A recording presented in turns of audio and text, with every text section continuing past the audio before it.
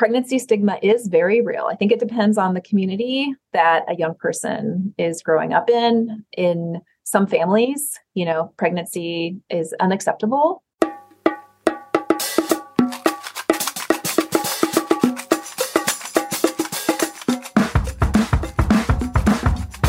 Hello and welcome to Cocoa Pods, Maternal Mortality Reduction Academy.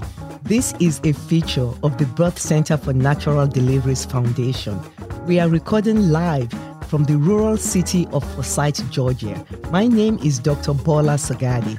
I'm a board-certified obstetrician, gynecologist, minimally invasive robotic gynecologic surgeon, and a proponent for natural child delivery. We are fortunate to have with us today Dr. Elise Barland, MD, MPH. Most teenagers do have healthy pregnancies and healthy babies. However, one of the risks that we didn't talk about is that, having a pregnancy can interrupt an adolescent's education. So we know that that's one of the risks of pregnancy. So for young people who are going to continue their pregnancy, I think it's really important to think about making sure they are able to continue their education and their vocational goals. Thank you. So as we have just discussed, the option most pregnant teenagers choose to do when they become pregnant, that makes me think of some additional questions. Mm-hmm. Like, what are the potential health concerns that we should be mindful of for this teenager who is expecting? What are the clinical risks? And number two, you did mention some of the unique challenges to the adolescent parent, like interruption of vocation or of schooling education. What are both the health concerns and the other life concerns that a pregnant teenager should be aware of? Yeah. So in terms of the kind of health risks of a pregnancy, a young person who is healthy, who doesn't have chronic medical conditions, is unlikely to face serious health problems during her pregnancy. The issues become more concerning for young people who do have chronic health conditions. So for young people who have, for example, diabetes or maybe pre-diabetic, those conditions can worsen and then threaten the health of the pregnancy. For example, young people who have chronic conditions like lupus or cardiac conditions, those conditions may worsen, for example, during a pregnancy. And it's very important for young people who have chronic medical conditions and a pregnancy to be in medical care, which is going to include prenatal care, as well as attention to those other, what we call in medicine, comorbidities or other health conditions that are known to impact a pregnancy. I will also like to say that there are some health behaviors that we know are harmful to a pregnancy, and we would counsel our young people to be, avoiding them. So we know that cigarette smoking is quite harmful to a pregnancy, and the exposures that we're concerned about, that is a serious one. We also know that alcohol use is actually very harmful to a pregnancy. So when I'm counseling a young person who's pregnant, I really do let them know how important it is to kind of stop those activities for the health of their pregnancy and if they're continuing the pregnancy for their baby. Now, even as an OBGYN, I know there are some conditions that are more common in the extremes of the reproductive age. So young people are more prone to have like preeclampsia. And, at times, depending on their height and their physical attributes compared to that of the father of the baby, their pelvis might not be developed enough for a vaginal delivery, and they might end up with a C-section. So there's some things that young people are more prone to have, right? You are right with that. The way we think about that is it is around the extremes of age. So very young adolescents may have these problems, as well as, women and people who are significantly older. What I remember for myself, though, is that those tend to be also very rare. So, pregnant 12, 13-year-olds, when their body is still kind of maturing and going through puberty, fortunately, are rare. They do happen, We know that, but they are rare. And then most adolescents who have pregnancies are actually 18, 19 years old. So, and those young people, their bodies should be generally, if they're healthy, able to tolerate a pregnancy. Thank you. Thank you for that. Stateside, well, before we go to that, we talked about the other non-clinical challenges like Yeah. school. And, there used to be stigmatization, like, oh, the other girls laughing at you at school. I don't know if that's a thing now. I think it is. I think, we think about the holistic view of a person's life. And we've talked about school already, and we know that a pregnancy can interrupt school. We know that in the United States as well as in the world. Pregnancy stigma is very real. I think it depends on the community that a young person is growing up in. In some families, pregnancy is unacceptable, and that young person may face homelessness, may be required to leave the family, which poses a tremendous risk and threat to that young person. And there are other communities that are more supportive and accepting around pregnant young people. So I think as we understand that there certainly is bias against pregnant young people, and what they need from us, from healthcare professionals, is support and care. And so kind of back to what we were talking about at the beginning, our job is to help them navigate these choices. You, I think, had asked about, capacity to make decisions. And so we really do understand that young people can make decisions about their reproductive health. And probably that capacity is emerging around age 14 is kind of what we're getting from our behavioral developmental specialists in the research. But, young people, ideally with the support of family, caregivers, parents who are going to help them make the best decision for them, really can make these decisions. Wow, thank you. Stateside, there's a whole messy mix of inequalities that could throw this young mom-to-be some serious curveballs, adding extra hurdles, and let's be real, slapping on an extra layer of stigma, as we started to talk about. We need to tackle these disparities head on.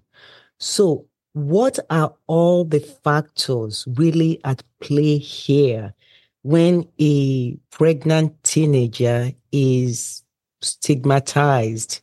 You know? Yeah. This is certainly a really very big question, and really gets at to some of the profound inequalities that we have in our society in the United States right now. And, the reality for many people, many adolescents who face an unexpected pregnancy, is that they're already among the least advantaged people that we have in our communities. Often young people who are pregnant are facing housing insecurity already. They may be living in poverty. They may be more likely to live in a rural area without good access to health care. So in many instances, young people who are pregnant are really facing layers of barriers and disparities that exist not in the healthcare space, but in the world that they live in. Oh, well, thank you. And we're going to talk a little bit more about these disparities when it comes to the care available, including abortion care. But I want to just talk about, you talked about options for the teenager's baby. You talked about kinship care, and I think you talked about foster care. You talked about kinship care. How are these two models of care different so that the teenager can really understand their options? If they cannot take care of the baby themselves, there are options such as kinship care and foster care. How are these models of care different? I think the main path for care, if a teenager identifies that they are not able to parent, is adoption. And again, that's a really kind of formalized agreement. Foster care, in most circumstances, is generally not something one chooses, but is an agreement with kind of the state or agencies that provides alternative guardians and support for the baby. In many instances, the foster care is temporary and the young person is able to kind of continue and move towards a parent role. Kinship care is it's less formal than adoption, and it really would involve kind of an agreement with other adults that are important in that young person's life to be present and responsible at varying degrees for the baby. However, I think it's important to say that the baby does need a guardian. So at the end of the day, there needs to be a name that's going to be the guardian and the caregiver for the baby. There are a couple ways to do it, with adoption being the most common formalized way, and probably kinship care being available, but probably less well explored formally. Wow. Thank you. So we've determined that a lot of teenagers do not give up their newborn for adoption. A lot of teenagers do not give up their newborn for adoption. They choose to keep their newborn and parent their newborn. But, at the inception of the pregnancy, some teenagers may just want this problem of being pregnant to be silently gone. Poof. So let's talk about abortion. Yeah. Access to it and the legality of it. First, teenagers may have various questions about abortion, especially because it's a complex and a very sensitive topic. So, Dr. Byland, can you help us navigate answers to some of the common questions a teenager might want to know about abortion? They might want to know, for instance, how is an abortion performed? Is it painful? What are the different types of abortion? Can I get an abortion without my parents knowing? How much does an abortion cost? Are there any age restrictions to getting an abortion? Are there other alternatives to actually getting an abortion? So can you help us navigate some of the questions, maybe some of the teenagers that you've managed have posed about this topic? Yeah. Yes, I have had patients ask me all of these questions. I think these are the types of questions that are really appropriate for healthcare providers to talk with their patients about. And the type of answers that we provide as healthcare providers may be more detailed than a parent or another type of important adult in a young person's life. But I think all of us adults who care for young people have the capacity to help teenagers understand what their choices are. So I'll try to make my answers to these as straightforward as possible. But then for the healthcare providers who are on the call or who are listening, really looking at resources from the American College of Obstetricians and Gynecologists, as well as American Academy of Pediatricians. There is some information available around kind of the descriptives and the kind of more detailing in the procedures. But what I tell people is, in terms of abortion, there are two kinds of abortion. There is medication abortion and there is procedural abortion. Both types of abortion are safe and both are effective. And adolescents can access both types of abortion. And we'll talk about the legality a little bit later on, but those are generally the options for people. Medication abortion refers to taking medication that's going to terminate the pregnancy. And there are two different regimens that are available. And generally what happens is a person who's pregnant takes several doses of either one medicine or two medicines, and that effectively leads to cramping and bleeding, and then the pregnancy is passed. Generally, that is done in a home setting under the supervision of a healthcare provider, like a physician or a nurse practitioner. So that is medication abortion. Medication abortion can be accessed from a healthcare provider's office. It can be accessed through telehealth visits, depending on where a person lives. And it can also be accessed by mail. So people can reach out to providers or to agencies who then will mail the pills to people.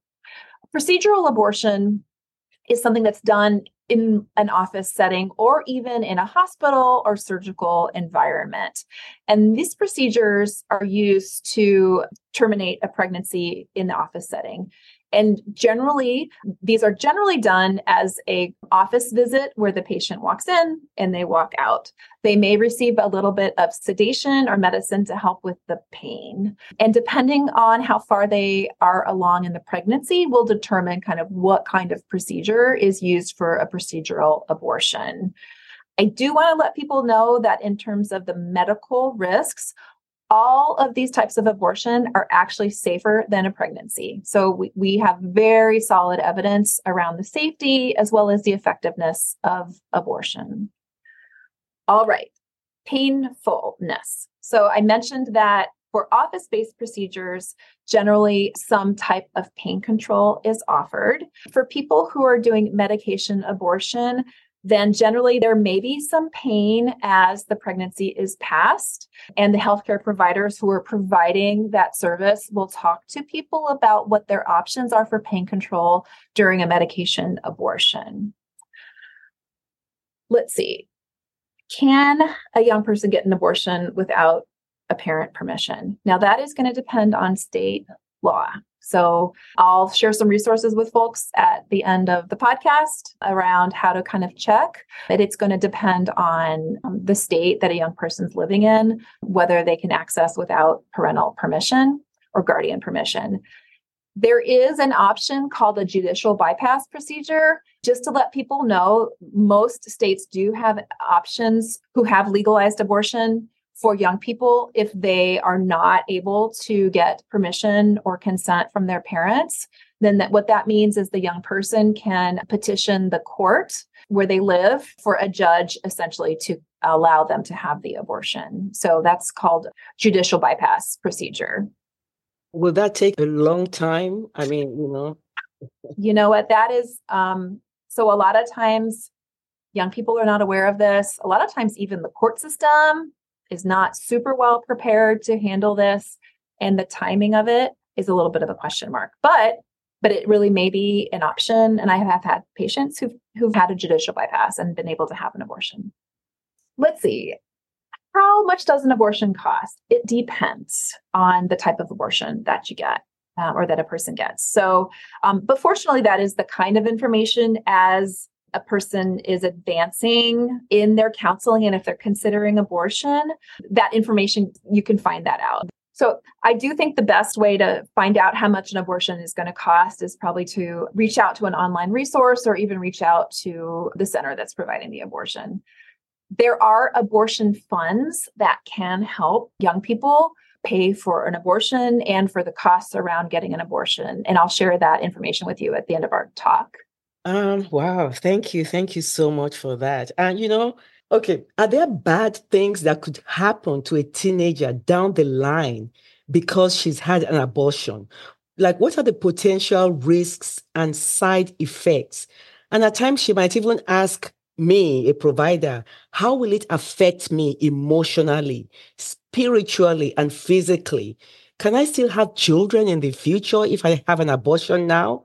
How do I talk to my partner or my parents about considering an abortion? So these are real life questions, actually, that young patients have asked me in the course of my career. Yeah.